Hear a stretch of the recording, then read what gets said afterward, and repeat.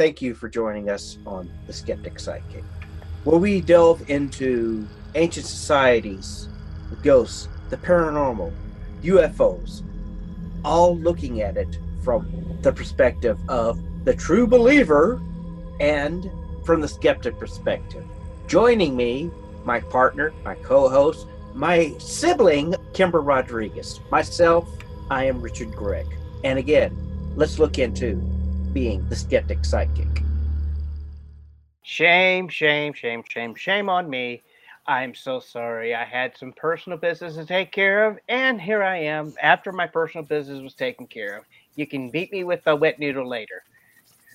Promise? Promise? Bring Promise? forth the great spaghetti monster. Woohoo! Do you have your colander hat ready? Yes, I do. Okay. So, despite the personal business, how are you doing tonight? I'm doing fairly well, you know. Possible, as a Pawpaw used to say, I'm fair to middling with a slight chance of rain, partly cloudy tomorrow. That makes sense. So, any news this week? Anything you'd like to share? Let's see. Sharing is caring, but don't know.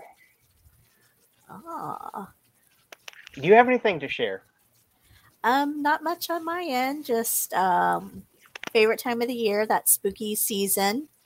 So I'm excited to get into our third episode of the Spooktacular this month. And it's the most wonderful time of the year. You got ghosters are booing and people are squealing because no one's in here. It's the most wonderful time of the year. Hello. I'm assuming that's Raymond. It's Raymond. Yes. How are you this evening, Raymond? Hope you are well. And why don't we share what we're talking about tonight? We're sharing what we like to call the Hollywood movie curses. Now, we could just talk about, the different scripts and actions that have happened while filming, but we're also here to discuss the other type Hollywood movie curses. The mysterious deaths, the Shelley here. Hello, Shelley. Which, my Shelley, your Shelley, everybody's Shelley. Everybody's Shelley's here. My Shelley. Well, our Shelley, I guess you could say, but not the same Shelley you're thinking of. Okay. We have two Shelleys, Shelley with an S and Shelley with a C. Yes. So, yes. So we're talking. Oh, my. Yes, we have lions, tigers, and bears, too. So, yes, we're talking about movie curses tonight.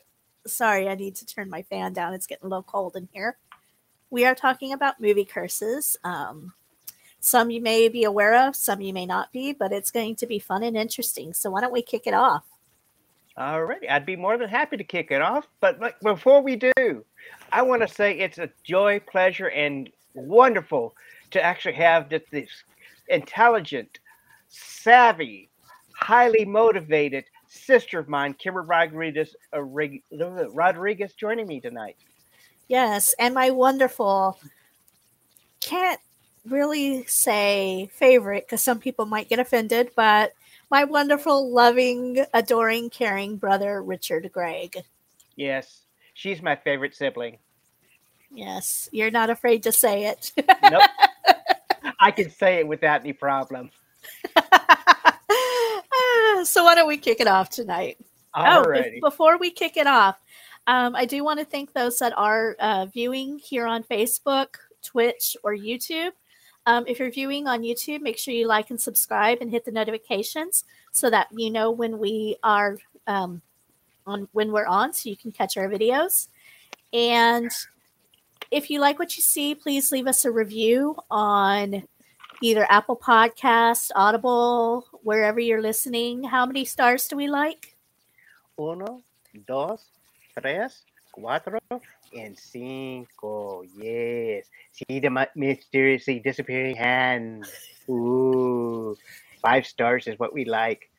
We like 5, but we'll take whatever you Not- give us. Not 3, not 4, 5 stars. Yes, we do like 5, but we'll take whatever you give us. Also, if you leave a rating, please review us. We'll read your reviews on air so you can get a little shout out. And yeah, so let's kick it off. I apologize I interrupted you before. Alrighty.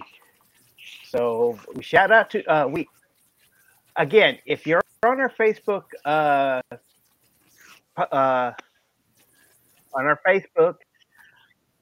please, since we've started, I would love to us have something that we can call our fans besides the Peanut Gallery, because us going into Buffalo Bob, and Howdy Doody. Don't forget Shelley, who puts your names now, who's commenting. Yes, that does help. Thank you, Raymond. Okay, on to the curses. Alrighty, so let's get serious for a second and say that Hollywood has a long and rich history of filmmaking. Even the switch to digital hasn't ended the need for actual film reels, as many still believe film stock is far superior in quality than shooting in digital only. Considering that the average film reel originally only contained 11 minutes of watchable program, laid out that one reel would stretch over 1,000 feet. Given the average movie was about an hour and a half, that's roughly a mile and a half of film. Theaters rented their movies as were shown on the screen, and the amount of film copies needed grew exponentially as the popularity of theaters boomed.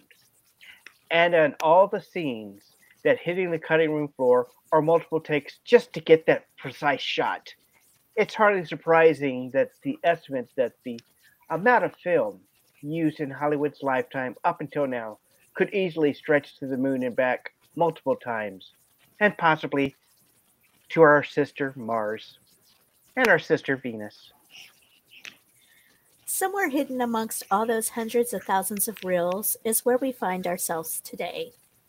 Not necessarily seeking out the scariest movies ever, though there is something to be said about how filming the supernatural seems to draw it to the set. But we're talking about today of haunted sets, spooky happenings behind the camera, the tragic toll Hollywood has wreaked on its actors and crew. Most likely, we would hear all about the curses that follow certain play productions.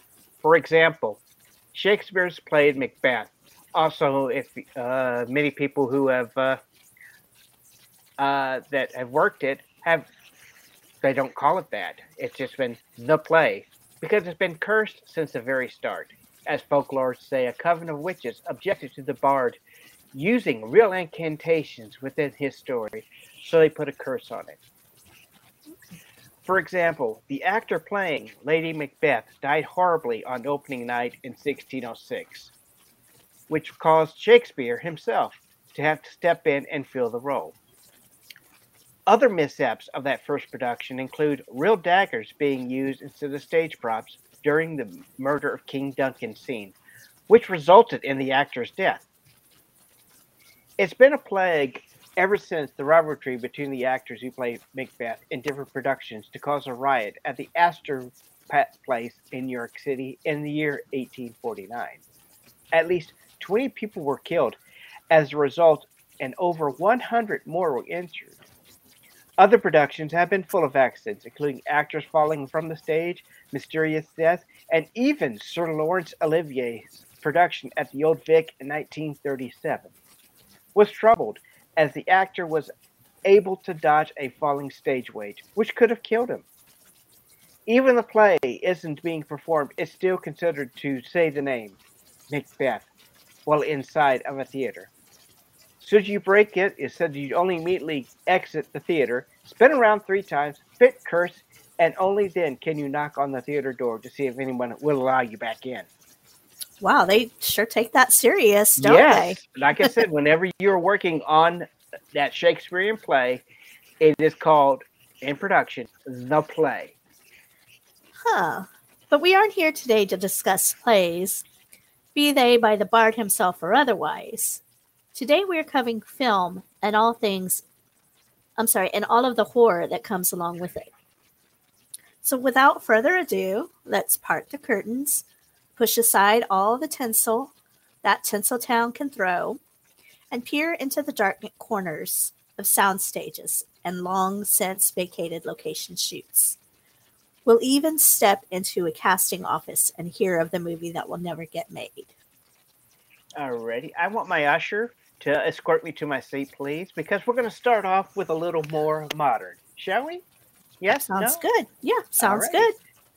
Horror Master Sam Raimi, the man who brought you such great things as The Evil Dead, Hercules, Xena, and The best Spider-Man. the second best Spider-Man. The best. The second. Okay. I'm a 70s guy. I like the Spider-Man movies from the 70s. I just really love his. I think he did a great job. Tobey Maguire was an awesome Spider-Man. But without further ado, continue. Yes, he also brought us Darkman. Yes, I forgot about Darkman. Oh my gosh. Well, Yes. Let's start with something a little bit more modern. The Possession. It came out in 2012 and was based on a real object called the Dybbuk box. Dybbuk. yes. The box in real life is a small wine cabinet. It is said to be seriously spooked, bringing bad luck and accidents to the possessors, issuing a foul smell within the building where it was stored, and has been blamed for the death of a whole lot of mice and some aquarium fish. Oh, So- poor mice. Keep your Oscars handy as well as your bedders. The box is created with Hebraic symbols on the back, which is supposed to hold a debuff or display so looking to possess another body. In order to accomplish this, it's an assigned task. The bad luck and catastrophes are said to be the creature's way of being passed on to another person and another until it can reach someone who can help it with its task. Tom Holland is good. I agree.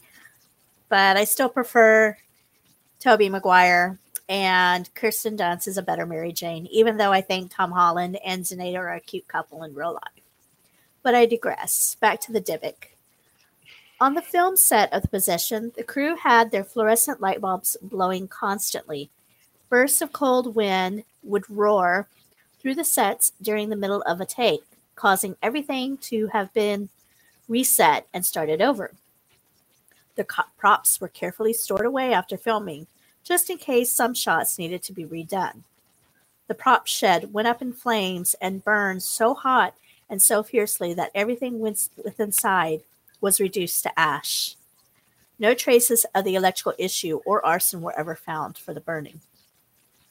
Also, actor Jeffrey D. Morgan, for you Supernatural fans, or that other show he was in, Walking Dead or whatever, he was gone on record stating that he was very skeptical. But not only would I not want the box around to tempt fate, but there were enough weird things going on around our set that I have never seen happen on sets before.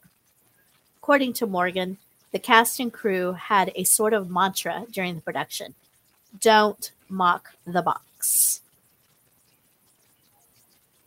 Don't mock the box. Because the history of the box itself was fascinating. Supposedly purchased at an estate sale from a woman who survived the Holocaust, who had refused to open the box or let others claim it. She insisted the box, which is from Spain, needed to be kept closed, and the man who purchased it from the estate claims he gave it to his mother for her birthday, but it was quickly returned to him. He tried passing it on to others, but it would always be quickly returned. Finally, listing it on eBay, selling it for a whopping $300 to a college student, who claimed he and his roommates suffered all sorts of bad luck, including their fingers being broken several times. Wow. Yeah. The box even wound up in in the Haunted Museum owned by Zach Baggins, right there in Las Vegas. He had a quarantine special feature where he planned to open the box, even taking it out of its glass cape and videotaping it to see what the box would do. He claims a mist slipped from an unopened box, which enveloped him, that he determined it wasn't scary, but felt rather warm, as if the box accepted that Zach was its master. Right. Yes, of course, in the end, he decided to leave it unopened, causing many fans to call him out on it. Now, in 2021, the man who listed the box on eBay admitted that the whole thing was a hoax. Kevin Manis is a creator, writer, and owns furniture restoration businesses. He claims he purchased the box at a yard sale at his local Portland area. He carved the back and added a lock of hair and concrete artistic piece that he had made.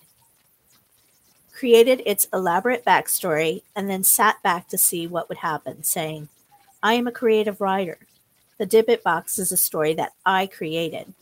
And the Dybbuk box story has done exactly what I intended it to do when I posted it 20 years ago, which is to become an interactive horror story in real time." He does, however, also admit that along the way, he would add new elements to the story to help it evolve and keep it relevant and interesting. Now, that's really interesting because I've always heard that this box is of Jewish origin and it's used to hold demons. Mm-hmm. So to find out that the whole thing is a hoax and falsified, that's just, to me, very interesting. Because we've always heard this goes back to, ancient times and it's this Jewish box. And then to find out that this guy made it all up. It's all bullshit. Yes. Bless me. Bless you. Of course. Go on. Which is all interesting. But why then did the cast and crew of The Possession have such trouble on the set? Did they inadvertently pull some malicious spirit their way to plague them for the production? We'll never know. Could have been a publicity stunt of all set new pieces are either burned to ash or scattered to the winds, or so dispersed and rotated from a warehouse to warehouse over the years as yet to be untraceable. It is truly skeptic believing that there's something more out there. 2011. The Innkeepers, however, some seriously supernatural creepiness going on during its production. The story, which is about two employees of the Yankee Peddler Inn and how they expose its haunted past. Surprisingly, the Yankee Peddler is a real 52-room place in Connecticut that is really haunted. The director decided to go ahead and shoot at the exact location. And he and the cast and crew were suddenly immersed in the bizarre happenings like doors opening and closing on their own, TVs turning off and on, whether plugged in or not, the lights constantly being changed as if they were burned out. Though a check of the electrical system showed that no issues were worth the worry. Since then, they were filming in the end. It was decided that everyone would just live on the location, using whatever rooms that weren't in production. But everyone quickly began to have visual and vivid nightmares every night. The hotel itself is truly haunted, with most reports centering around Alice, who is the original owner. Along with her husband, Frank, she built the inn over 100 years ago. Still checks in on guests of her beloved inn. Her old bedroom, which was 353, remains the most haunted spot in the hotel, and her rocking chair, which was kept roped off in the lobby with a sign warning visitors to please not sit in it, would often rock itself back and forth.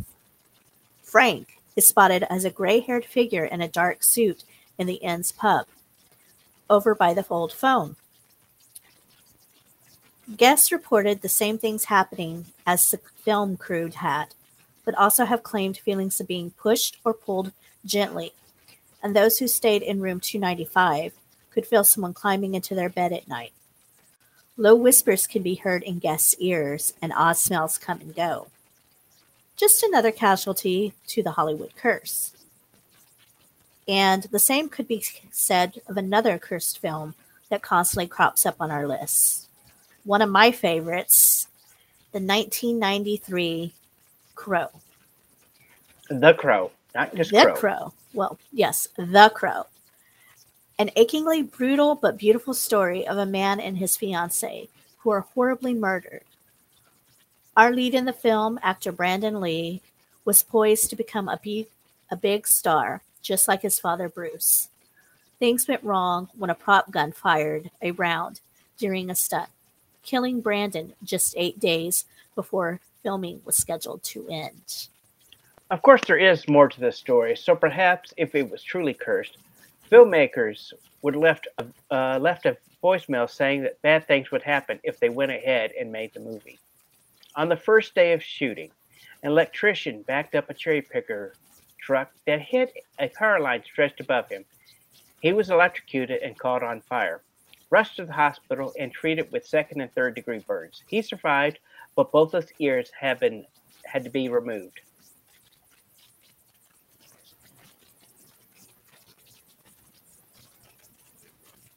Sorry, I was just reading our notes here. Says the Dybbuk is a spirit, not the box. It is a Jewish spirit. The spirit will enter a person that has disregarded the Sabbath by working or selling. It is released through the pinky or toe. Interesting. Thank you for that information. Yes. I agree. The Crow is one of my all-time favorite movies. In fact, one of my first dates with Mercy was seeing The Crow 2, and it was a horrible movie. I went to see it with my little brother, and then I turned around and saw it again with Mercy. So that just proved how much I liked Mercy, that I went to see The Crow 2 a second time just to see it with him. But anyway, back to the original.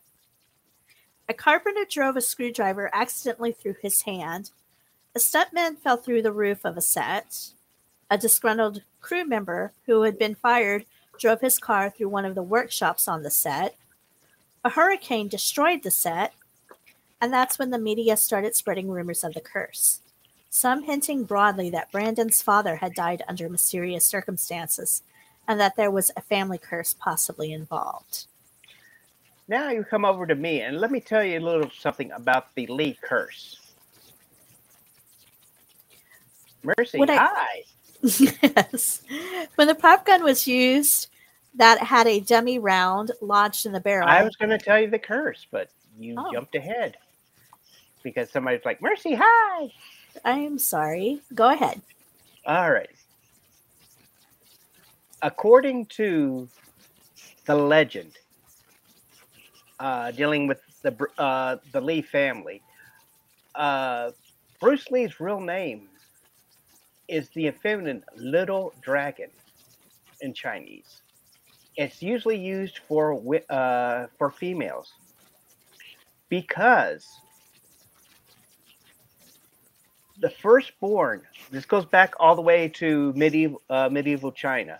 The firstborn of the Li family was cursed to die under mysterious circumstances, either by a dragon or an evil mystic. That's where it's kind of cloudy. So Bruce Lee's father thought that it would be safe, one, to give him a feminine name, two, to have him being born in San Francisco over in America. So that way it would break, he would not be born of in the Chinese nation. However, because Bruce Lee kept getting into fights, his parents kind of threw up their hands and like, look, okay, we need to get you out of here because you're getting into fights and we're afraid that somebody might kill you.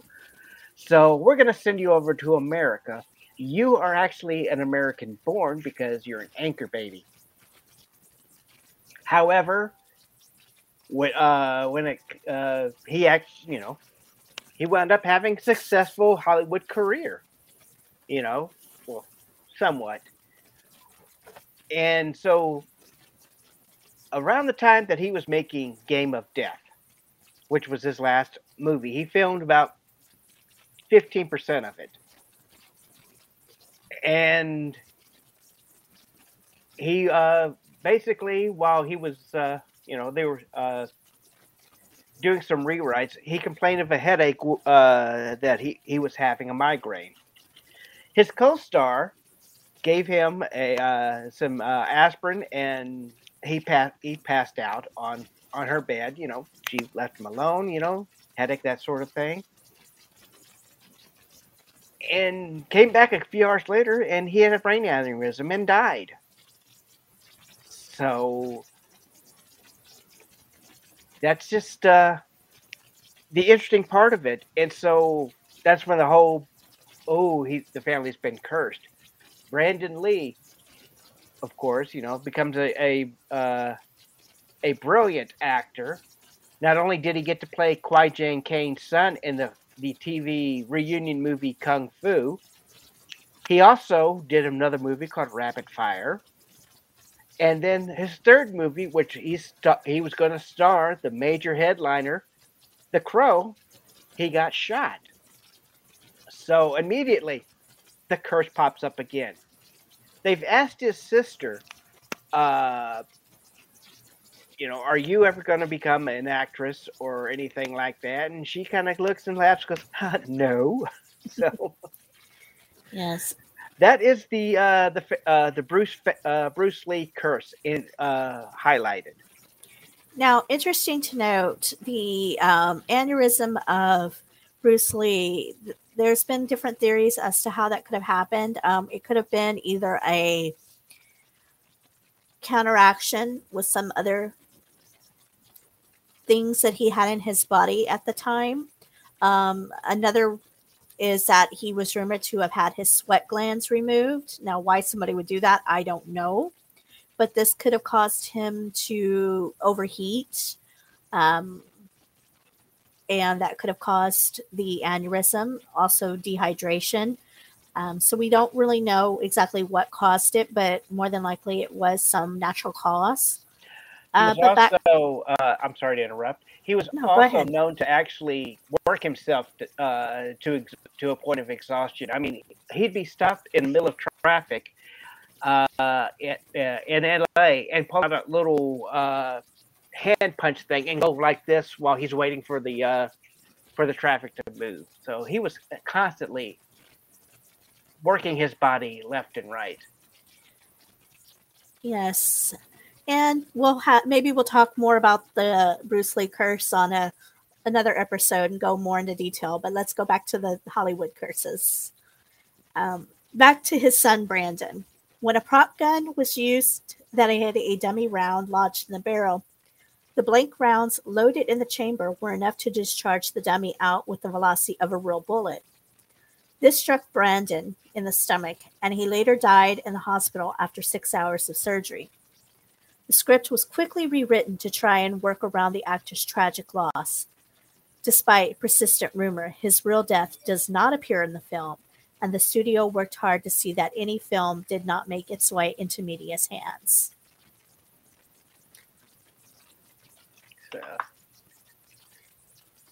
Now, some say it was hard as surprising, considering the writer of the original comic wrote it as a way to cope with the death of his fiancée at the age of 18 and coming to terms with the loss and finding closure. The story itself is based on a real crime, that of a couple being robbed for their engagement ring and then needlessly being killed. And a fun fact for a moment of likeness after the start. Did you know that the movie doesn't have a single crow in it? Instead, the animal trainer brought in ravens, as they are similar in appearance, but are nicer birds to work with. And he didn't even use that many. There were only 5 ravens altogether used for the film.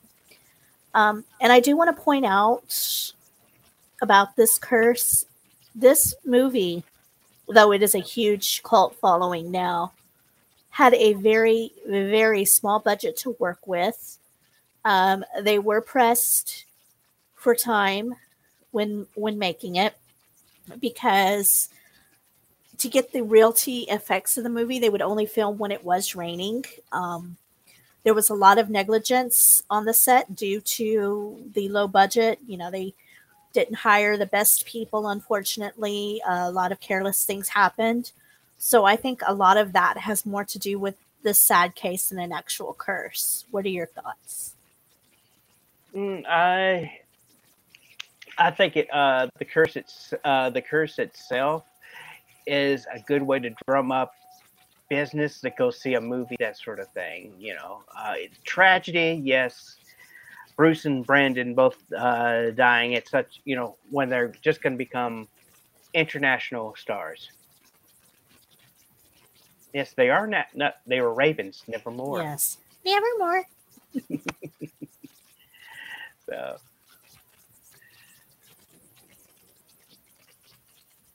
Okay, so now we're going to be talking about the one I think everybody's been waiting for. After all, who hasn't heard about the Poltergeist Curse?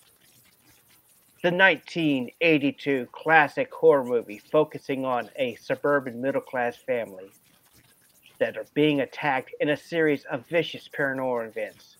The film, based on its spooky beings on the house being built on an old Native American burial site, but what should have been just another popcorn thriller had its share of horror behind the scenes. 4 cast members died during and shortly after the popular trilogy ended, with being 2 considered especially puzzling.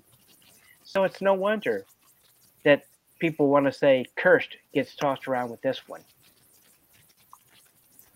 The focus of the movie was a young girl played by adorable blonde and cherubic Heather O'Rourke, who was just 6 years old when the first movie hit theaters. At 11 years old, she was misdiagnosed with Crohn's disease in 1987. She was ill again the next year, but her family was told it was just the flu. The next day she collapsed when her heart stopped. She died in surgery, where it was discovered it wasn't Crohn's disease at all, but a congenital intestinal issue where her bowels would become obstructed. Dominic Dunn, who played the older sister Dana in the first movie, left her boyfriend. He eventually returned, asking her to take him back. When he refused, he grabbed her by the neck and choked her, eventually leaving her lying in the driveway.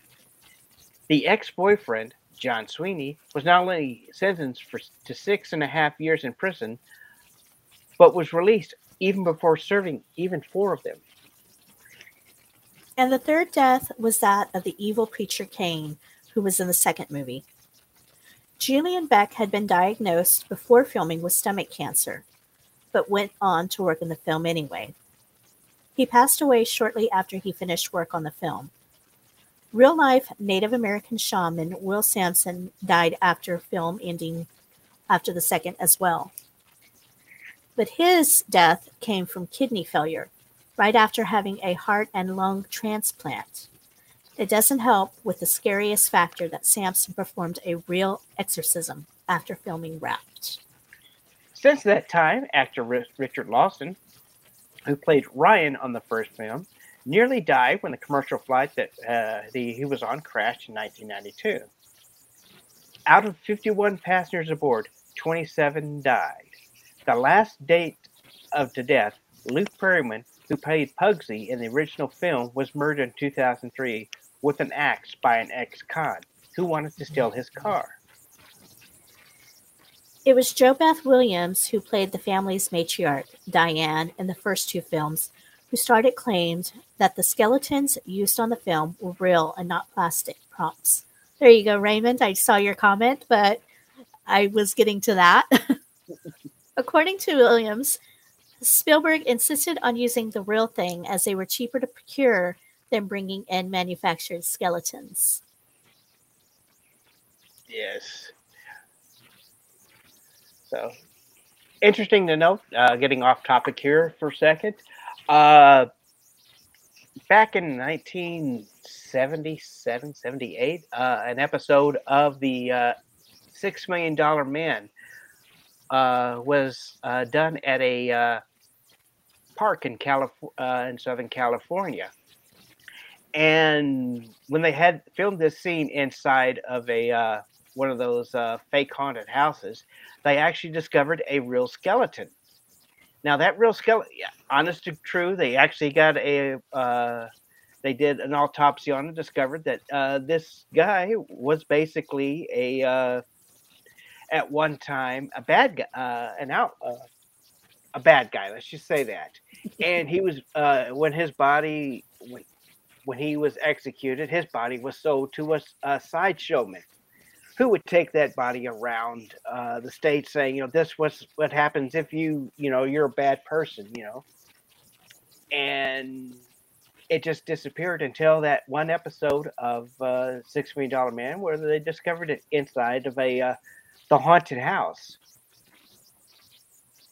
Now, I can give you a little bit more information later on that, but I just like to bring that up because, yes, there has been actually a real human skeleton used on a TV show / movie.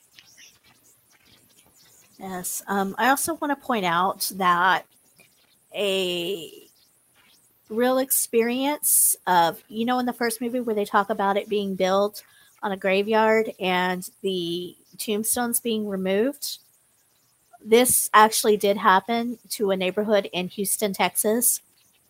They did a TV movie, I think, called Secrets from the Grave or something like that, based on this. And it was this entire neighborhood in Houston that they built on a graveyard. They left the bodies, they just relocated the tombstones. So, it's very interesting how, not that anything as terrifying as what happened in Poltergeist happened in this town, but they did have some weird occurrences as well there. So it's funny how movies can mimic real life, vice versa. You know what I mean? Mm-hmm. Elmer McCurdy, I think, was the mummy's name. That sounds familiar. What do you think, Richard? Yes, Elmer McCurdy. Yes. Anyway, let's get back on our topic. Alrighty, sorry, I just got off topic there. Not a problem. Because Gil Keenan, who shot the remake in 2015, had a strange experience as well. They had persistent and repeated equipment failure, but only in the group of houses they were shooting in. Equipment taken out of the area all worked just fine. GPS failed to work for the aerial drone photography, and the lights would blow up that had been working only a few minutes before. And in fact, the things on the new set became so unsettling, they eventually brought in paranormal analyzer Brenda Rose to clean the set from the evil energy. Now we're moving on to another creepy movie. How about the 1976 The Omen? This one had some seriously creepy issues that just don't add up to mere coincidences.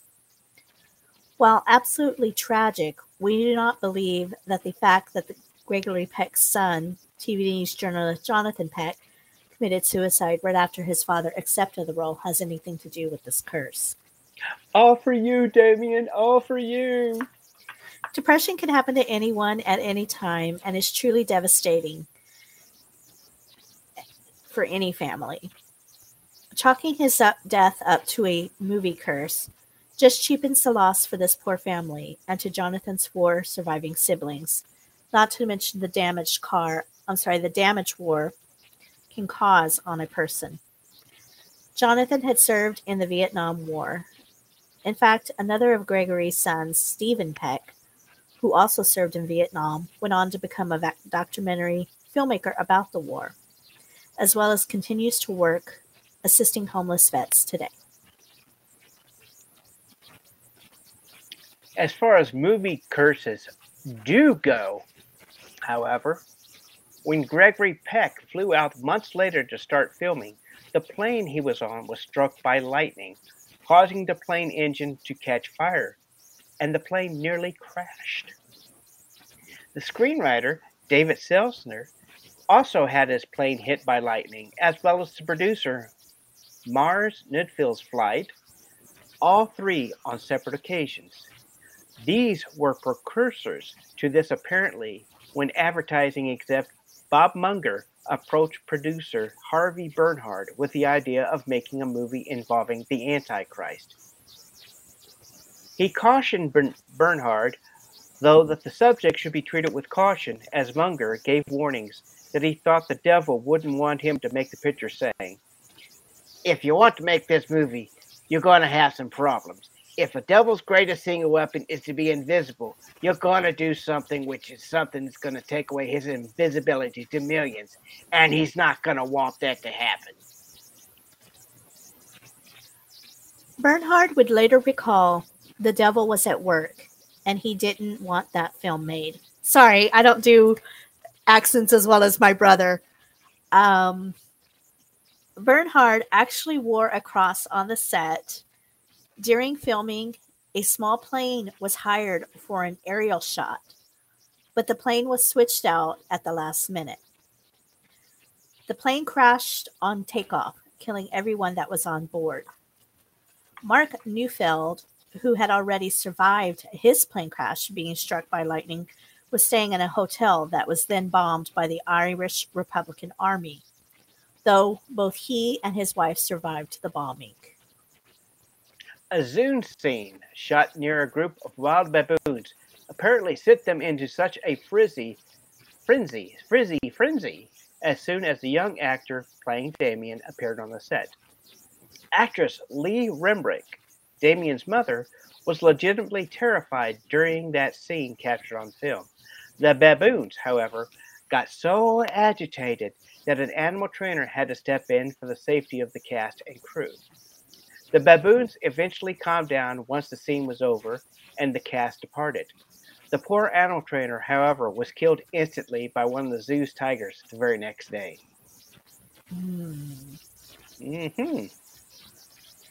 Animal trainers did not do well on this film at all, as the trainers of the Rottweilers used on the film were attracted by the dogs. Though up until that point, the dogs were friendly and loved to lick the cast members and play with them.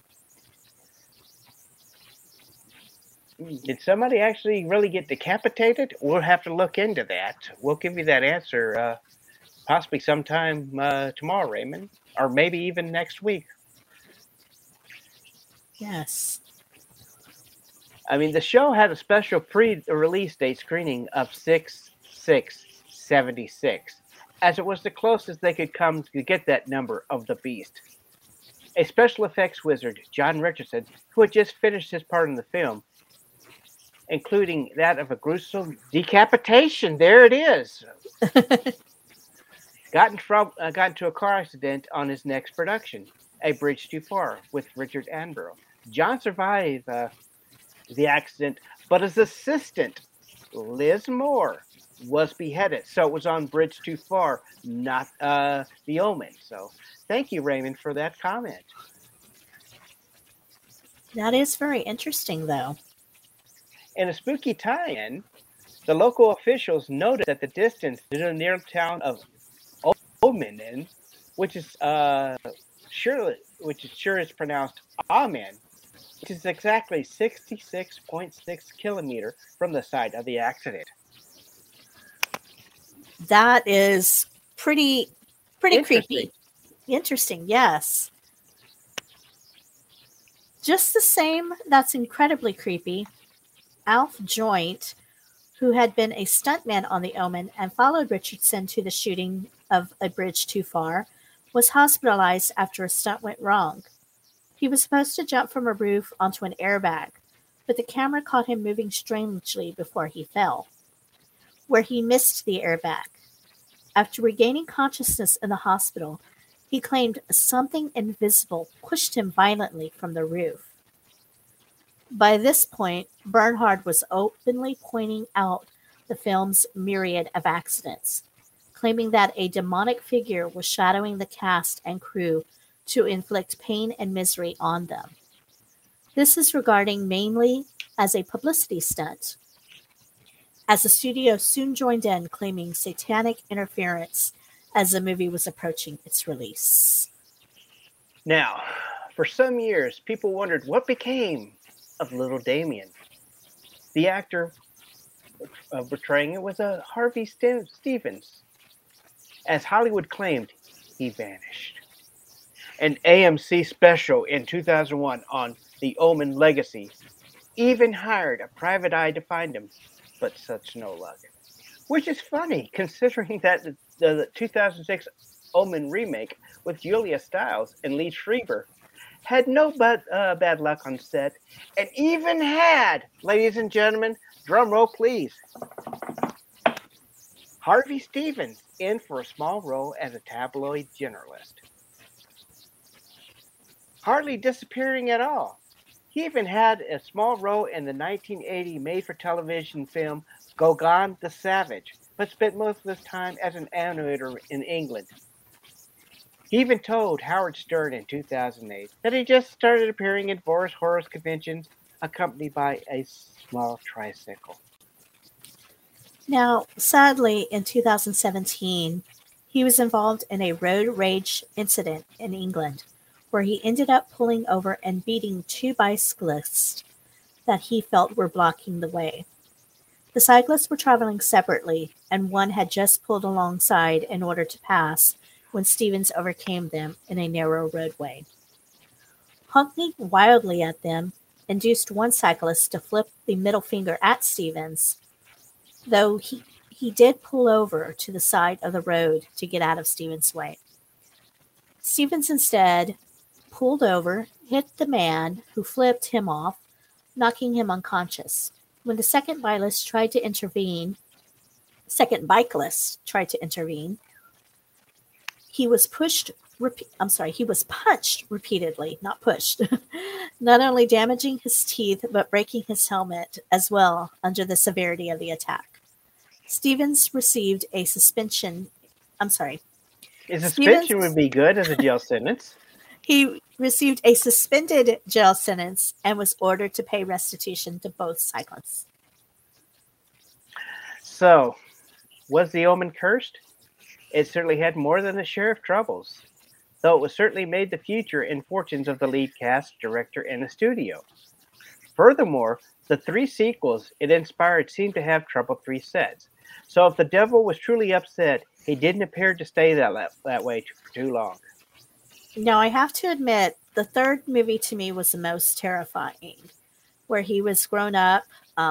There was just so much sacrilege in that movie that it truly terrified me. That's all I got to say about that. Yep. Now let's move on to the 2013 film. Shelley, did you see a tricycle from the movie set reunited with a child actor article, or?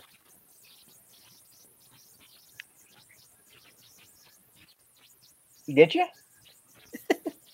You got to remember, this runs a couple of minutes behind, so it takes some time to catch up. All right. So while we're waiting for her to respond there, we're going to go on and talk about The Conjuring. After all, she said she saw it on the computer. Oh, on the PC. Okay. Now, okay, awesome. Yes, if you could share that with us, that would be great. Thank you. Now, The Conjuring, after all, is based on paranormal hauntings that should likely draw some kind of attention. Surprisingly, there wasn't a whole lot that seems to have happened on this one, despite it making a lot of cursed film lists. Apparently, Vera Farmiga, who played real-life paranormal investigator Lorraine Warren, was so scared about making the film that she refused to take the script into her home, leaving it instead outside. Still, she claims she woke up one morning to find 3 slashes on her laptop screen, which disappeared before she could show them to anyone else. Right. How convenient. Yes. The Perron family, who were the ones actually affected by the hauntings, would talk with the screenwriters on the phone, though static would often interfere with the conversations, or sometimes the line would disconnect. Hardly convincing.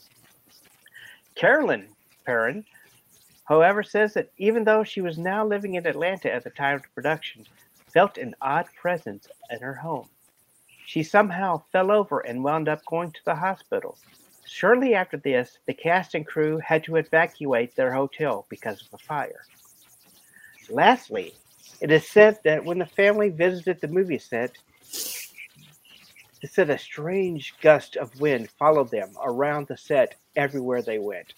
The film crew especially noticed that the trees just across the ferns weren't moving at all, no matter how strongly the wind around the family grew. The movie's director became spooked of stating in his the movie director became spooked, stating in his office late his dog kept growling, and what could only be unseen entity across the room. James Wan reported even getting up and investigating, but could never find anything over there that could possibly be antagonizing the dog. Convincing? Well, it seemed so to those who were there. But reading this out loud, it just sounds like a bad phone connection, an unfortunate hotel fire, and people giving themselves the jitters. Now, I Yes. kind of do want to point out. Sam Neill, yes, did go on to become in Jurassic Park 2, as well as the newest one. Yes, and he was also in Merlin. Yes, basically he was the adult Damien in the 1980 version of The Omen 3, playing Damien as an adult. Yes, I do want to point out that about the house from The Conjuring. I did see an episode of it on Kindred Spirits. Great show, not affiliated, just one of my favorite shows. And they did go to this home, and they brought the Perron family back, those who would return. The mother says she would never step foot in it again, so she wasn't there, but the daughters were. And it was actually quite creepy. They talked about some of their experiences as well as some of the things still going on there. And oddly enough, about a year or so after that episode, the house went back up for sale. So I guess maybe it was a little too much for the new owners to handle still. Who knows? Well, how about another film based on the Warrens' investigations? The 2014 Annabelle is based on a spooky Raggedy Ann doll that the Warrens keep in a glass case, as she is said to move around. Annabelle, the film, uses a subtly creepy doll, as the makers of Raggedy Ann refuse to allow them to use the doll's likeness. The director, John Linetti, claimed that during the movie, it has been seen 3 fingers drawn through dust on the set multiple times. The reason why this is so terrifying to him, the doll used for Annabelle only had 3 fingers. Now that's very interesting, because I always wondered why they didn't use a Raggedy Ann doll, since that's actually what Annabelle was. Mm-hmm. So it's very interesting to find out that the creators of the doll refused to have it in the movie. And that's why they went for some knockoff, creepy-looking doll. Right. But how about another... I'm sorry. Lost my train of thought there. There were also claims that when they were shooting one day in an old apartment building in Koreatown, the actor playing the demon walked into the green room before shooting, and a complete light fixture fell down on his head. Otherwise, we really couldn't find anything horrific or supposedly cursed happening. And the Conjuring series has like 8 movies to its universe now, with, I'm pretty sure, more are coming. While we admit that the Warrens have had some truly scary things happen around them, and we've done a discussion about them as well, we don't deny that Annabelle, the possessed Raggedy dog, exists. We don't feel that there's any of the Conjuring series that involved in any of the movie curses. Now, I would like to reiterate that the stories I've heard about Annabelle, the real doll, have been just very much scary. So She may or may not be, you know. We're not sure about whether the stories are true or not. We leave that with an open mind. We've not. When John decides he's going to reopen up the Warren Museum, we may try to find a way to go there. Now, when you say John, you mean John Zaffis, correct? Yes, that is who I mean. Yes, I think it would be interesting if he were to relocate it to his museum or find a way to reopen it.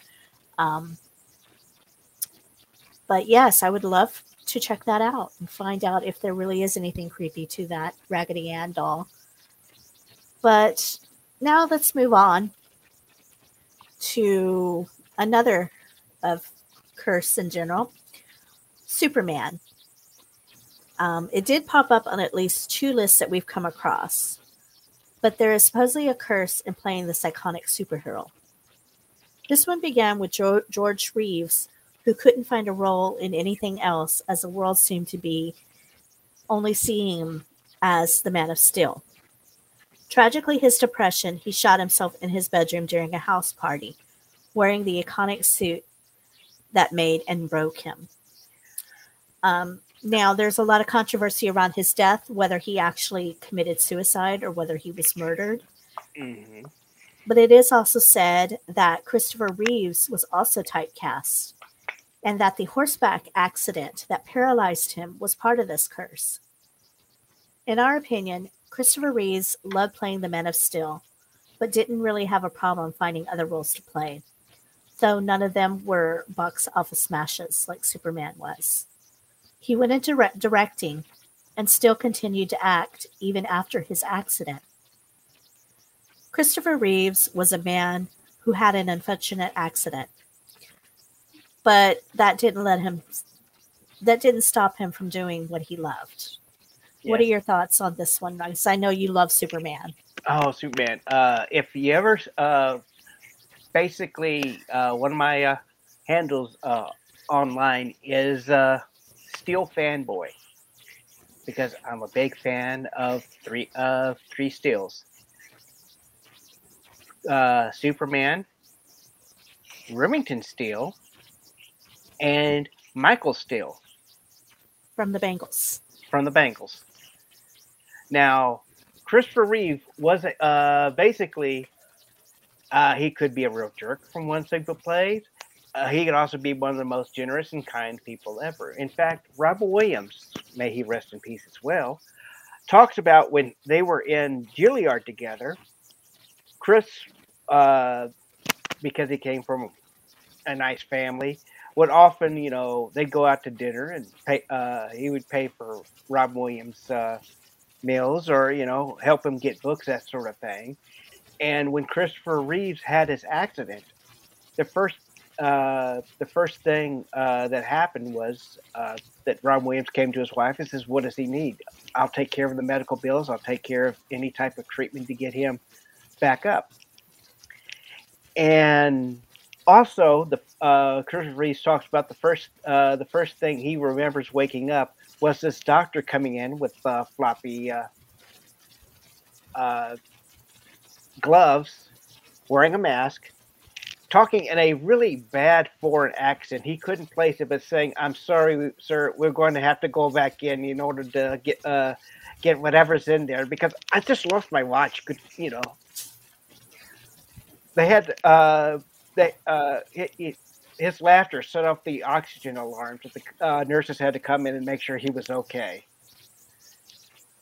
Yes, they were actually they were roommates in Juilliard, mm-hmm. weren't they? Yes, tomorrow's going to be Mad Monday. Yes. Wish it were a Sunday. Yes, that's my fun day. They did announce Conjuring 4 as well as The Nun 2, so we at least know that, yes, the Warren movies are still going on strong. Yes. Now, the same goes for the next entry, which is supposedly cursed, the 1939 Wizard of Oz. This one has so many myths and legends surrounding it that it's just pretty much ridiculous. No, one of the Munchkin actors did not hang themselves in the film. So no, that's not what you see in the scene that is forever popping up on shows and specials. What you are seeing in the backdrop is one of the large birds on set simply lowering its head to the ground. Yes, this has been proven time and again.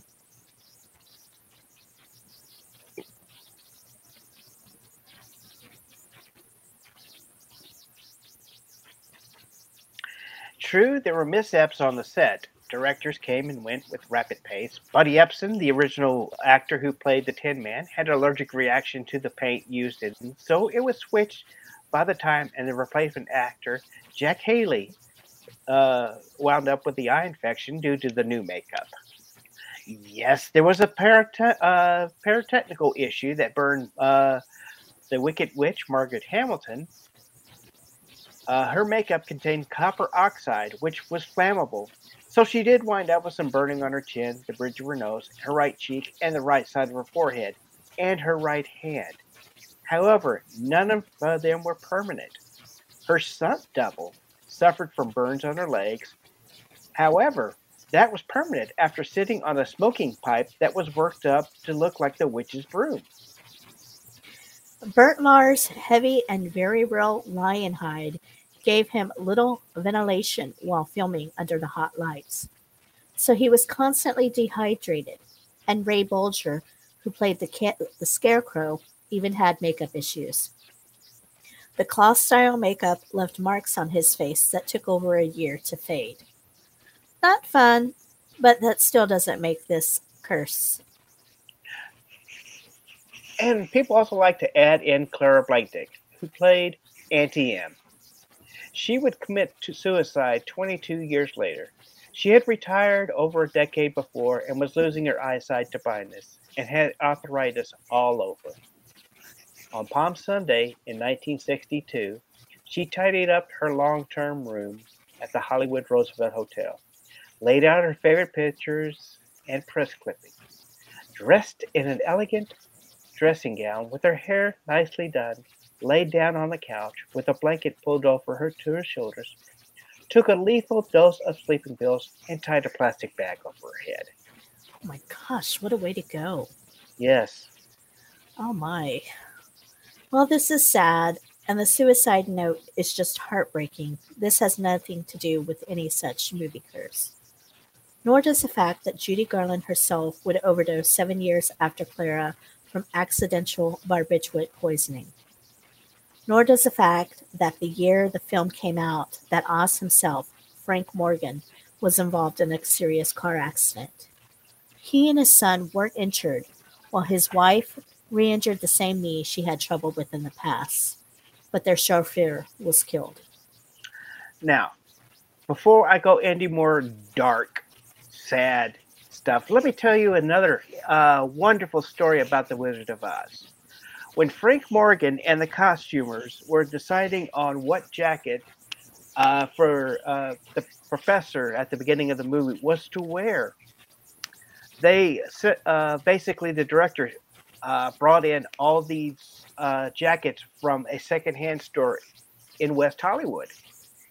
And this is true. This has been verified. It's been associated. But when they found the perfect jacket,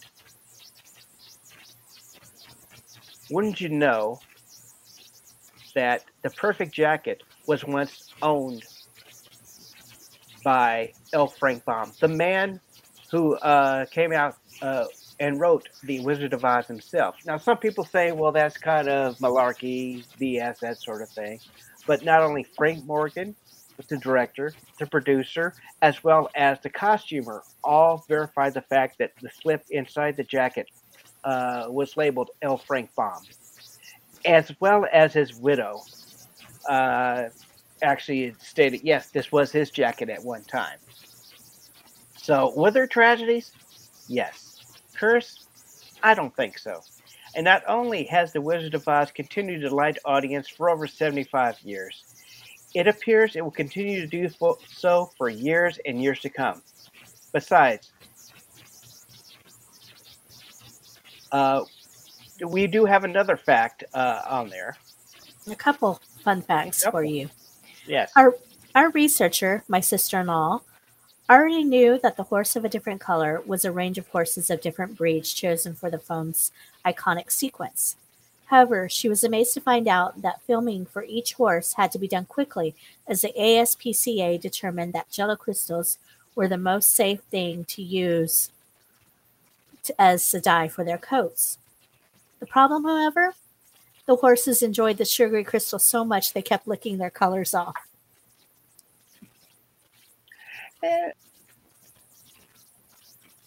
And also, there was an eventual wedding thanks to the movie. The Tin Man's son, Jack Haley Jr., eventually married Dorothy's daughter, Liza Minnelli, back in 1970. So it was all not doom and gloom for this so-called cursed set.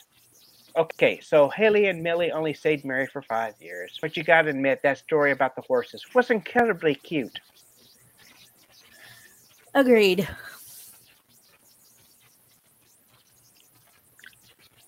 Well, we've actually hosted an episode in the past where we had a roundtable discussion with, I would say, our good friends, the Ghostly Podcast, on the subject of the Amityville Horror. Both the 1979 and the 2005 remake continually pop up on lists of cursed films. But other than James Brolin being not keen to star in the movie and being scared because while reading a pair of his pants fell off the hanger, causing him to jump out of the chair in a fright, we really can't find anything spooky happening on the set of the original film. Now, the remake, however, did have a body wash up on shore next to the set just before filming was due to begin. But given the nature of the ocean's currents, that in itself was hardly suspicious. However, according to Ryan Reynolds, the cast and crew would all wake up at 3:15, which is when the actual murders took place. Neither film, however, was made in the actual home, but rather was filmed in the other coastal towns, with the houses used to remodeled to resemble the real home that sits in Amityville. And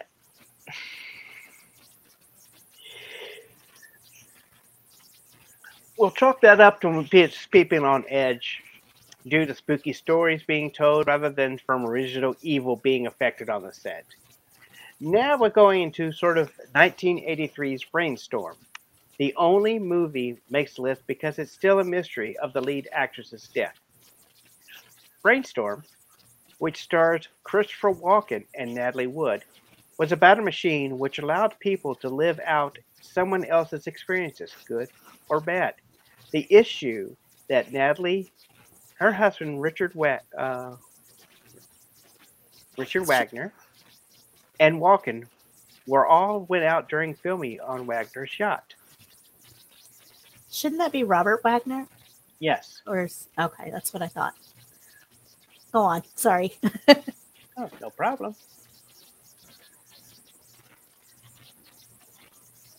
Now, they all went out on Robert Wagner's yacht. Not Richard, but Robert. Now, Wood, terrified of water and unable to swim, hated the yacht, but went out anyway. Apparently, drinking and some drugs going on before Wagner and Wood got into some sort of serious argument. She supposedly went to their room to go to sleep while the men stayed up and continued drinking. It wasn't until hours later that she was found to be missing and a search was begun. Eventually, her body was located floating, and the investigation determined that Wood must have decided she wanted to row herself ashore on their little dinghy, and being a little drunk, fell and hit her head on the way into the water, and no one had noticed as she had drowned. Now, going back to the Amityville Horror, Raymond brought up a very good point that Kathy Lutz had actually passed away the day that the movie had been released. I've heard that story also. And I think she actually had died maybe a week after or something like that. But I did her name, she had changed her name, one, because she divorced George Lutz, and two, she didn't want to be associated with the Amityville. Any incarnation of it. So.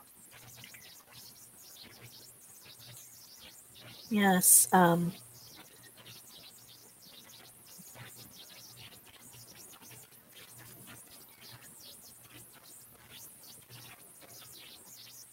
You want to continue on about the controversy of Wagner or Walken? Yes, I can go ahead and continue that. The controversy continues to this day, as neither Wagner nor Walken has come forward with anything useful. And Natalie's sisters insist that she was so scared of the water and had a terror of drowning that even drunk, she never would have risked getting into the dinghy, let alone row herself to the shore all in one night.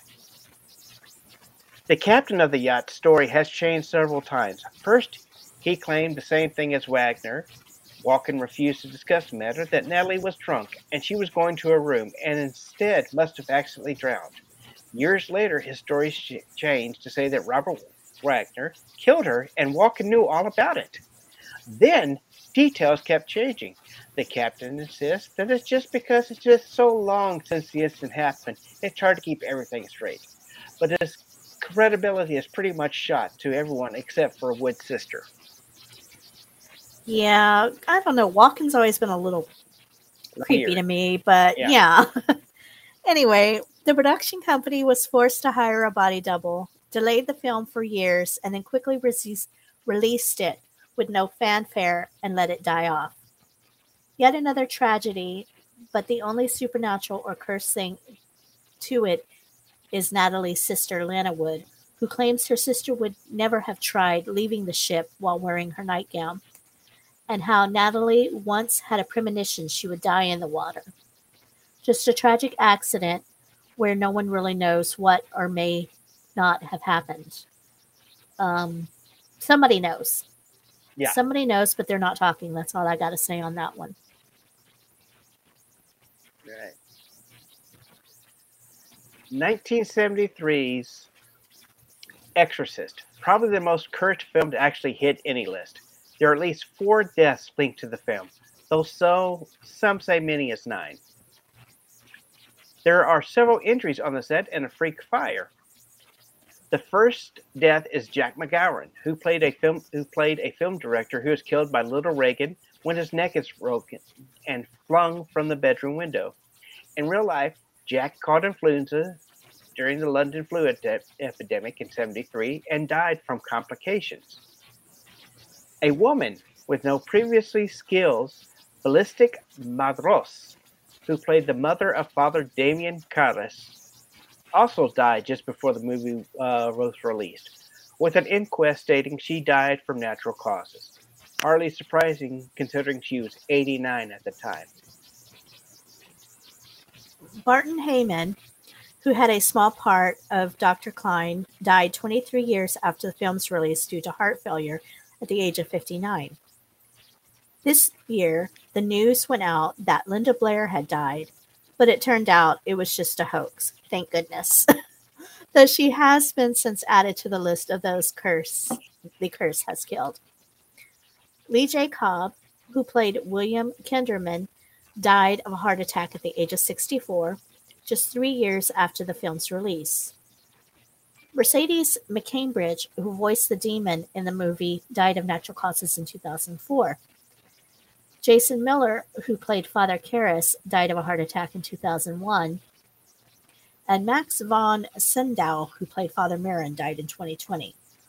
Now, looking at this, I mean, you could say that any movie is cursed because the actors have passed away, but I mean, it's just a part of life. People pass away, especially these people who have died years and years and years, almost decades after the movie came out. How can you attribute that to the movie? It just, I mean, that's just life. People die. Yeah. Okay, and answer to your question, Raymond, Miss Lutz died in 2000.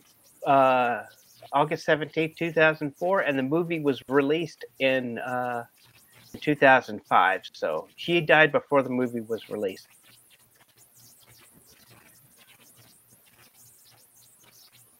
So.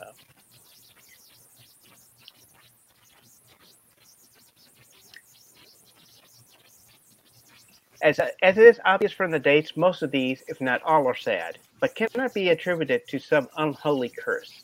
It should be able to have us state the obvious, but actors are not invincible. They succumb to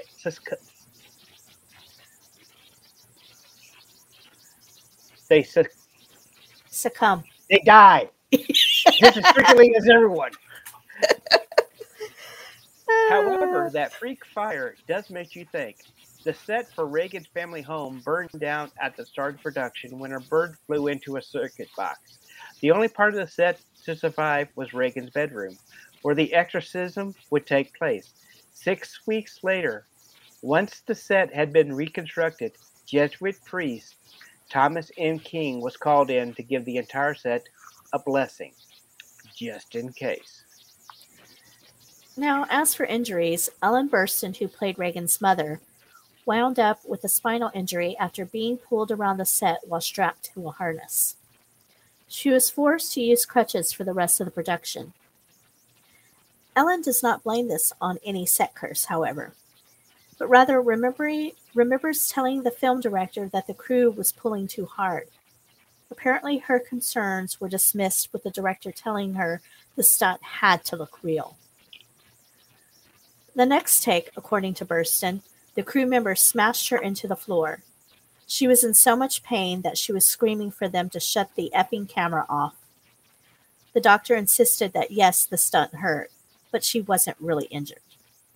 Linda, however, also claims that poor harness riggings led her to developing scoliosis after she fractured her lower spine. Footage, she claims, is actually still in the movie. After the release, claims of a curse simply grew. During a screening in Rome, someone claimed a bolt of lightning struck the church opposite of the cinema. An American woman was passed out during the movie and broke her jaw, successfully sued the studio.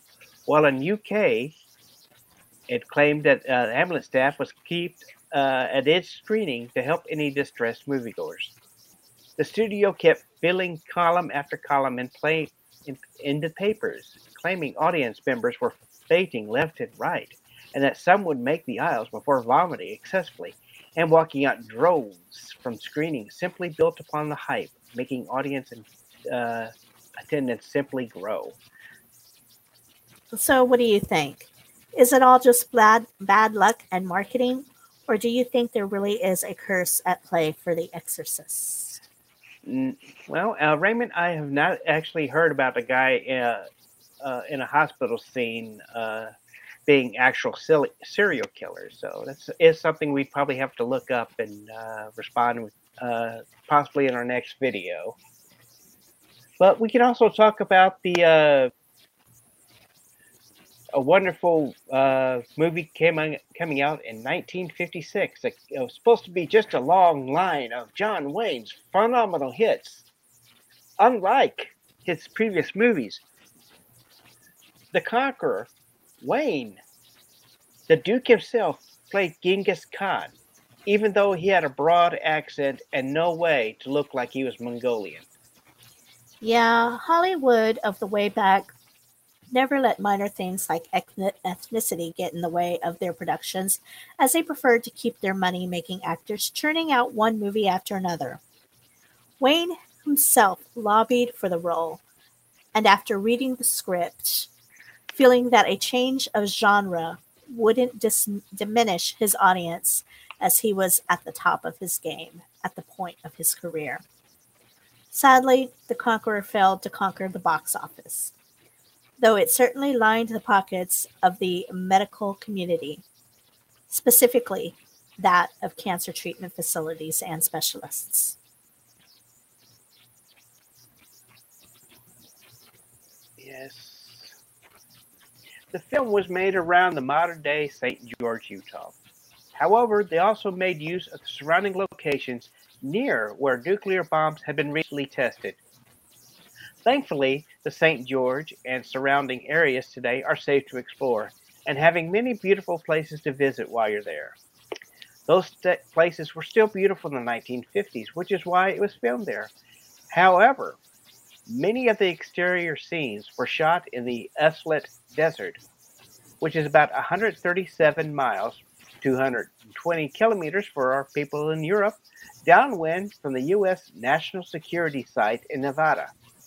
In 1953, 11 above-ground nuclear tests were performed. Howard Hughes, who produced the film, even shipped 60 tons of area dirt back to Hollywood for reuse so they could recreate the realistic terrain to match location shots. Did they know about the nuclear testing? Of course they did. But the government assured both the studio as well as local residents that the testing posed no health hazards. And besides, shooting out in the middle of nowhere made for a cheap filming permit.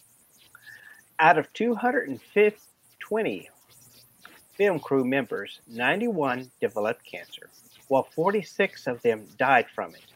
When viewed in the timeline of an individual's lifespan, these numbers are fairly averaged among the general public.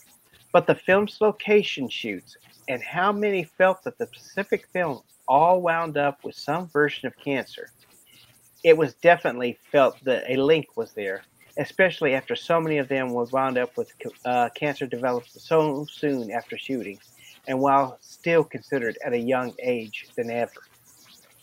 The director, Dick Powell, died of cancer just 7 years after the film was released.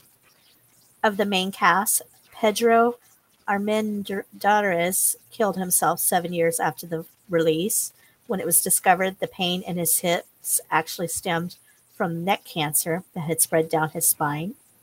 He spent months before his death filming the Bond film, From Russia with Love, while in great pain, just to be sure his family had money coming in.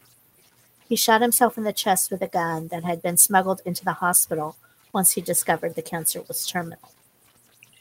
Lead actress Susan Hayward continued acting until her health deteriorated in 1972, 15 years after making The Conqueror. It was then doctors found a lung tumor that metastasized into her brain. In 3 short years of fighting cancer, she would suffer from a seizure and died. Agnes Moorehead, better known as Endora from the show Bewitched, second female lead, also died of uterine cancer the year before Susan Hayward's death. Moorehead was a staunch non-smoker, non-drinker, and a health fanatic. Even John Wayne himself wasn't sure if his lung cancer diagnosis was due to the film's location or because he was a heavy smoker. But he beat it in 1964 after the removal of his left lung and 2 ribs. Nearly 15 years later, in early 1979, he went in with what he thought were gallbladder issues when the doctors discovered cancer in his stomach. His entire stomach was removed, and a few months later, part of his colon was also removed due to what appeared to be colon cancer. He died a few months later. While his heavy smoking, even after removal of the lung, and his heavy drinking certainly increased his cancer risk, to have 3 separate cancers instead of having one just metastasizing to other organs is highly unusual. 2 of Wayne's sons, Patrick and Michael, were also both diagnosed with cancer and both spent time with them, time when they were young with their father on the set. Still, the listing of those who either survived or died from cancer goes on further.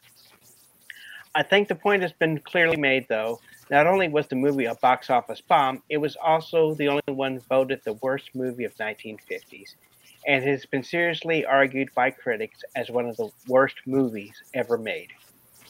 Now, coming back to your question, Shelley, in 1967, there was the movie Rosemary's Baby, and it gets a lot of play as one of the most cursed movies to come out of Hollywood. While the film itself seemed to go on without a hitch, it was after it was released that horrible things started happening. The first was composer Christoph Komeda, who was roughhousing at a party and fell. He spent 4 months in a coma before dying without ever regaining consciousness. The same affliction that witches inflict on Rosemary's suspicious friend in the film. Producer William Castle received so much hate mail that he wound up in the hospital with severe kidney stones. In his delirium, he supposedly hallucinated parts of the film. I saw hallucinated. Whatever hallucinated means. You hallucinated. Yes. And shouted about his urgings for Rosemary, for God's sake, drop the knife. While he survived the kidney stones in delirium, he never made another hit film. And then there is Roman Polanski, whose story has been told and retold. But for those who don't remember, here are the cliff notes. His girlfriend, Sharon Tate, had gunned hard for the leading role in Rosemary's Baby, but lost out to Mia Farrow. Apparently, Tate hung around the set and wound up appearing in the film without credit in the background of a party scene. Years later, a friend would quote that Tate was seemingly becoming obsessed with the occult, saying the devil is beautiful. Most people think he's ugly, but he's not. Polanski was out of the country at the time of July of 1969, while she was growing closer to giving birth to their child. August 8th, Tate was brutally murdered along with her unborn son and house guests. The public, as the movie was still playing in theaters at the time, likened Polanski's offering to his wife as a blood sacrifice for his Hollywood success. Other conspiracy theorists felt that the murders were part of a satanic score on the Beatles' White Album, as it was written, was considered to be an unfinished, unchristian meditation session that actress Mia Farrow apparently was present for. This rumor grows even stronger even after John Lennon, who was assassinated around a dozen years later, while standing across the street from the Dakota, which is where Rosemary's Baby was even filmed. Ira Levine, who wrote the original novel, while observing his own wife's ongoing pregnancy, didn't escape the curse either. Considering himself an aesthetic Jew, Levin was aware that what he was writing was going to be controversial, but wasn't expecting how bad it was going to be.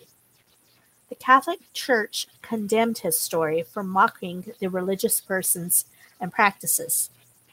While Levin didn't believe in curses or witches, he appeared on a 1980 episode of The Dick Cavett Show along with Stephen King. He stated how, as a child, his aspirations to write horror didn't scare him at all. But now he was terrified. Still, years later, he insisted he felt sort of a guilt for causing a popularity of the occult, witchcraft, and Satanism, though he openly dismissed people who believed in backwards messaging in song lyrics and the like. It didn't stop him, however, from slapping together a poorly planned sequel called Son of Rosemary, which sold well despite the poor reviews. It was the last book he ever wrote before his death. The Curse of Levine, perhaps being for the first acclaimed and then spurned for the same thing. He poked fun at himself as a sellout and a fraud, which in itself is incredibly sad. Yes, I've heard about the twist in the Once Upon a Time in Hollywood. I haven't seen the movie yet, but I've read the twist that you're talking about, and it is quite interesting, I should say, but no spoilers. Now we go on to even before you go on about Once Upon a Time in Hollywood. My Spider-Man played Sam Watermaker in Once Upon a Time in America. Yes, in Hollywood. Interesting. Yes, my okay. Spider-Man, the best Spider-Man. I'll have to go back and check it out then. Now, Rebel Without a Cause was supposed to be the latest hit to launch James Dean into stratosphere. Sadly, before the film was even released, he was dead in a car crash. Despite having racing experience, Dean could not help avoiding a 1950 Ford Tudor making a left turn into his lane. It is thought that Dean tried to steer into what is considered a sidestepping maneuver, but didn't have enough room, and his new 550 Spider Porsche hit the Ford nearly head-on. A witness claimed the Spider smashed into the ground 2 or 3 times while doing cartwheels before coming to a rest in a gully beside the road. Dean suffered a crushed foot as had been caught between the clutch and the brake pedals. His neck was broken, and he had a massive internal and external injuries. By the time the ambulance arrived, he had already been pulled from the car by a nurse and other witnesses, and his passenger, who had been thrown from the vehicle, was barely conscious. Dean's cause of death was reported as a broken neck, multiple fractures of his upper and lower jaw, both arms broken, and internal injuries. His passenger survived after surgery to repair a broken jaw, serious in hip and femur injuries. The driver of the Ford only suffered some facial bruises and a bloody nose. Dean and his passenger had been breaking the car in for an upcoming rally by hitting the road, alternately speeding and passing cars, and slowing down to a rate than more than closely following the speed limit. At the time, he only owned the car for 9 days. Despite reports saying Dean was racing along at the speeds of 85 miles an hour, it was later determined that he was going closer to 55 at the time the accident occurred. The Ford's driver stated he hadn't seen the low-profile Spider approaching when he turned into their lane, and was absolved from criminal responsibility by a jury. Still, the accident haunted him for the rest of his life, and he died in 1995 from lung cancer. So what does this horrible accident have to do with the curse? Well, all 3 of the film stars would die far too soon. Sal Mineo's career dropped off not long after he tried transitioning from a teen role to more adult things. He was eventually to make a potential comeback in a play, but was stabbed to death while on his way home from rehearsal. He had parked his car behind his apartment building in 1976 when neighbors heard him crying for help. A man was seen running from the scene, and Mineo was left with a deep chest wound. He died just moments later, not months. And of course, we've already covered the beautiful Natalie Wood, when she had drowned while out with her husband's yacht, along with her co-star. Yes, it's probably prudent to mention another curse here, though. It has nothing to do with the movie, but it is a popular one. And that is to those who owned pieces of Dean's named Spider. The car was purchased by George Barris, who had customized the car and was known for designing both of the Batmobile as well as the Monsters coach. For a while, Barris, who had loaned the car, which Dean had dubbed the Little Bastard, to the California Highway State Patrol to use on display to discourage speeding. Eventually, he sold the engine and chassis to 2 physicians who are racing enthusiasts, a couple of doctors, and 2 surviving tires to a young man from New York. There's been many rumors surrounding the death and destruction that has come to those who've owned and been close to the parts of the car. Well, here's just a few. The 2 doctors who brought the engine and chassis were racing their cars when one of them spun out of control, wrapping the car around a tree and killing himself instantly. The other doctor was seriously injured when his car rolled while taking a curve in the same race. The New Yorker who put the tires on his own vehicle both flew simultaneously, sending the car smash into a ditch. A souvenir hound ripped his arm open while trying to steal the car's steering wheel from where it was placed in storage. The Fresno garage that was housing the car caught on fire, destroying everything except for the car parts. In 2 separate accidents, trucks hauling the car's remains had fatal accidents. A third transportation truck that was parked on a hill had its brakes give out, and it smashed the windshield of the car behind it. In two separate accidents, the Fresno garage. Okay, so the car was on display in 1959 in New Orleans and fell into pieces without warning. After the New Orleans Barris had it shipped back to California, the car never arrived. Other than a restored passenger door, which Barris hadn't shipped to New Orleans, the rest of the car's whereabouts is completely unknown. It has been postulated that perhaps Dean's family members are holding on to the remaining parts, and from time to time, parts claiming to be from Dean's Spider find their way onto the market. There is a reward still offered by the Volvo Auto Museum in Illinois for the missing car. But if you want to claim the $1 million reward, Barris himself has to verify the vehicle is authentic.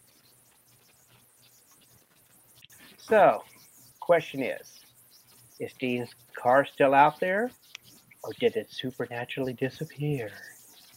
Is it in the collection of an obsessed collector, or did Dean himself merely claim what was his from beyond the grave? Makes you wonder. Hmm. Now, the final movie on our list never made it onto the screen, big or small. There are thousands upon thousands of films that never make it past the scripting stage. Even if they're good, for one reason or another, they just seem to keep cast or directors attached for one reason or another. In the case of the incomparable Atuk, a satirical comedy about an Alaskan Inuit who moves to Toronto, surprisingly has been one of them and is the most horrific of all. The film starts off with John Belushi attached as the lead, but he passed away from a drug overdose. The movie was just handed over to Sam Kinison, who demanded that the entire script be written. He was fired shortly thereafter and almost immediately died in a car wreck. John Candy was given the role, but then died of a heart attack.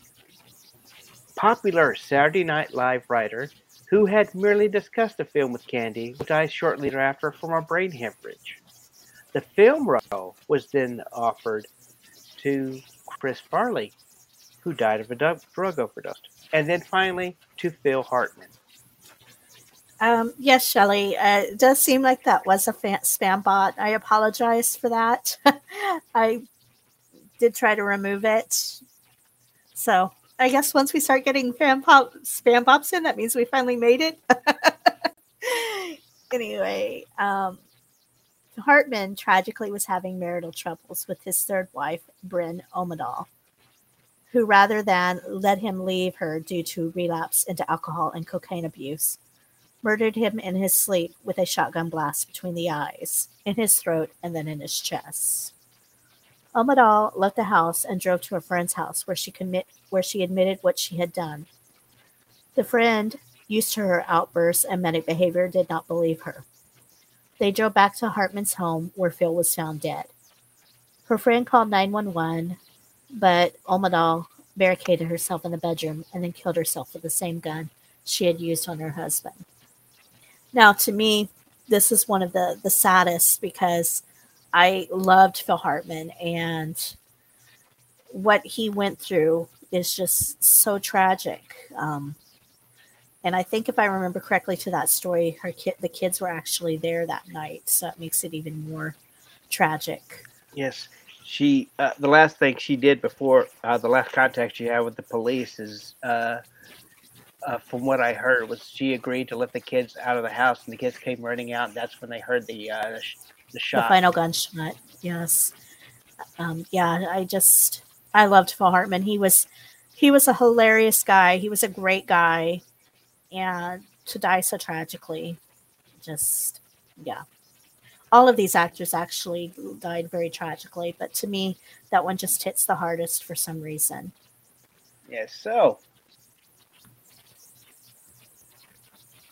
the incomparable Atuk. Do you think it's cursed?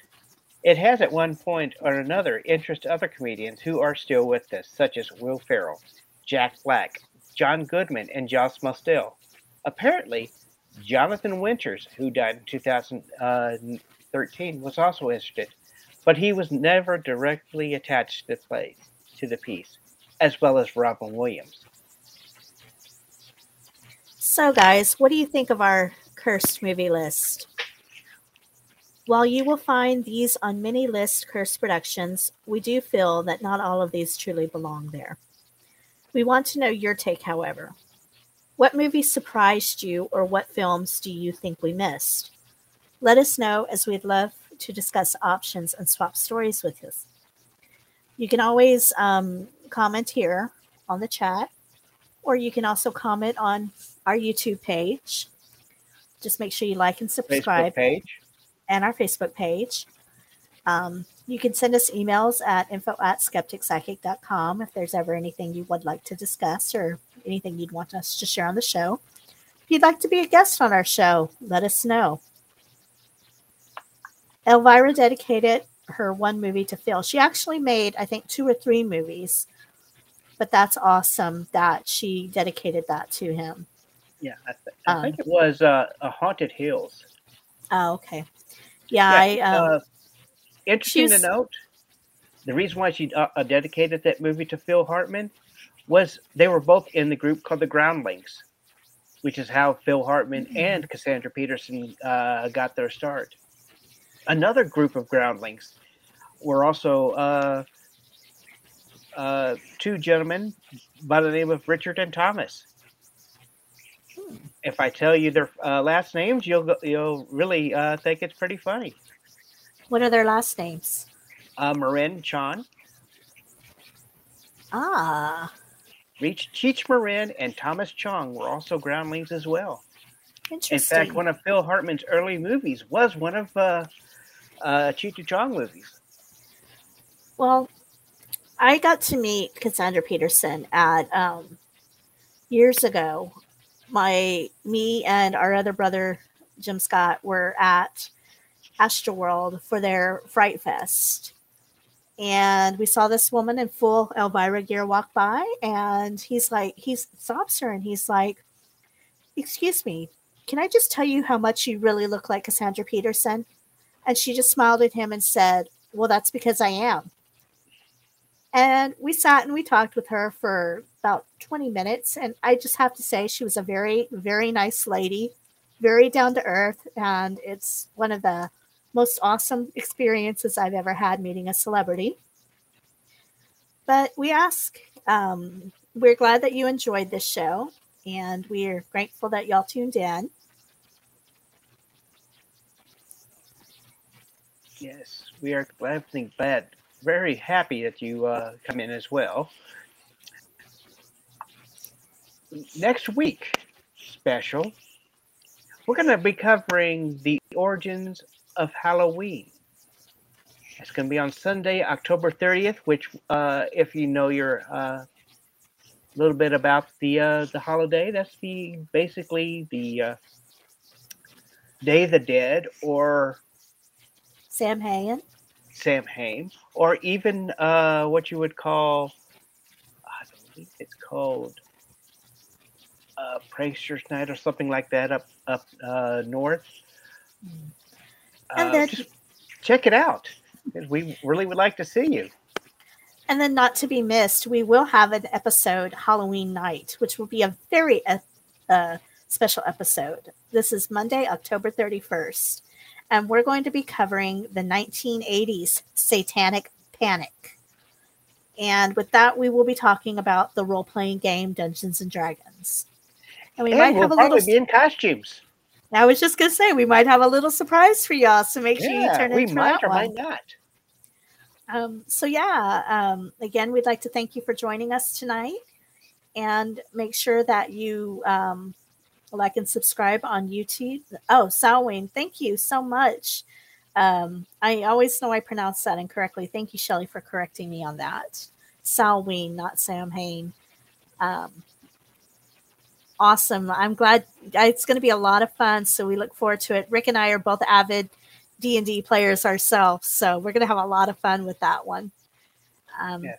And Well, also the I've always been that Alice Cooper song, Halloween, be thy name. I love anything by Alice Cooper. Sorry, big fan.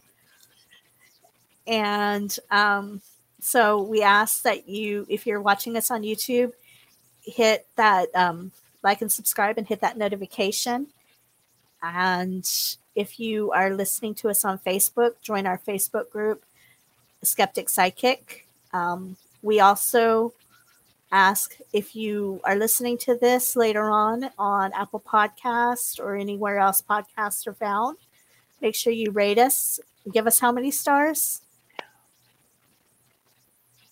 1, 2, 3, 4, 5 étoiles. 5 stars, but we'll take whatever you give us. Make sure you leave us a review also.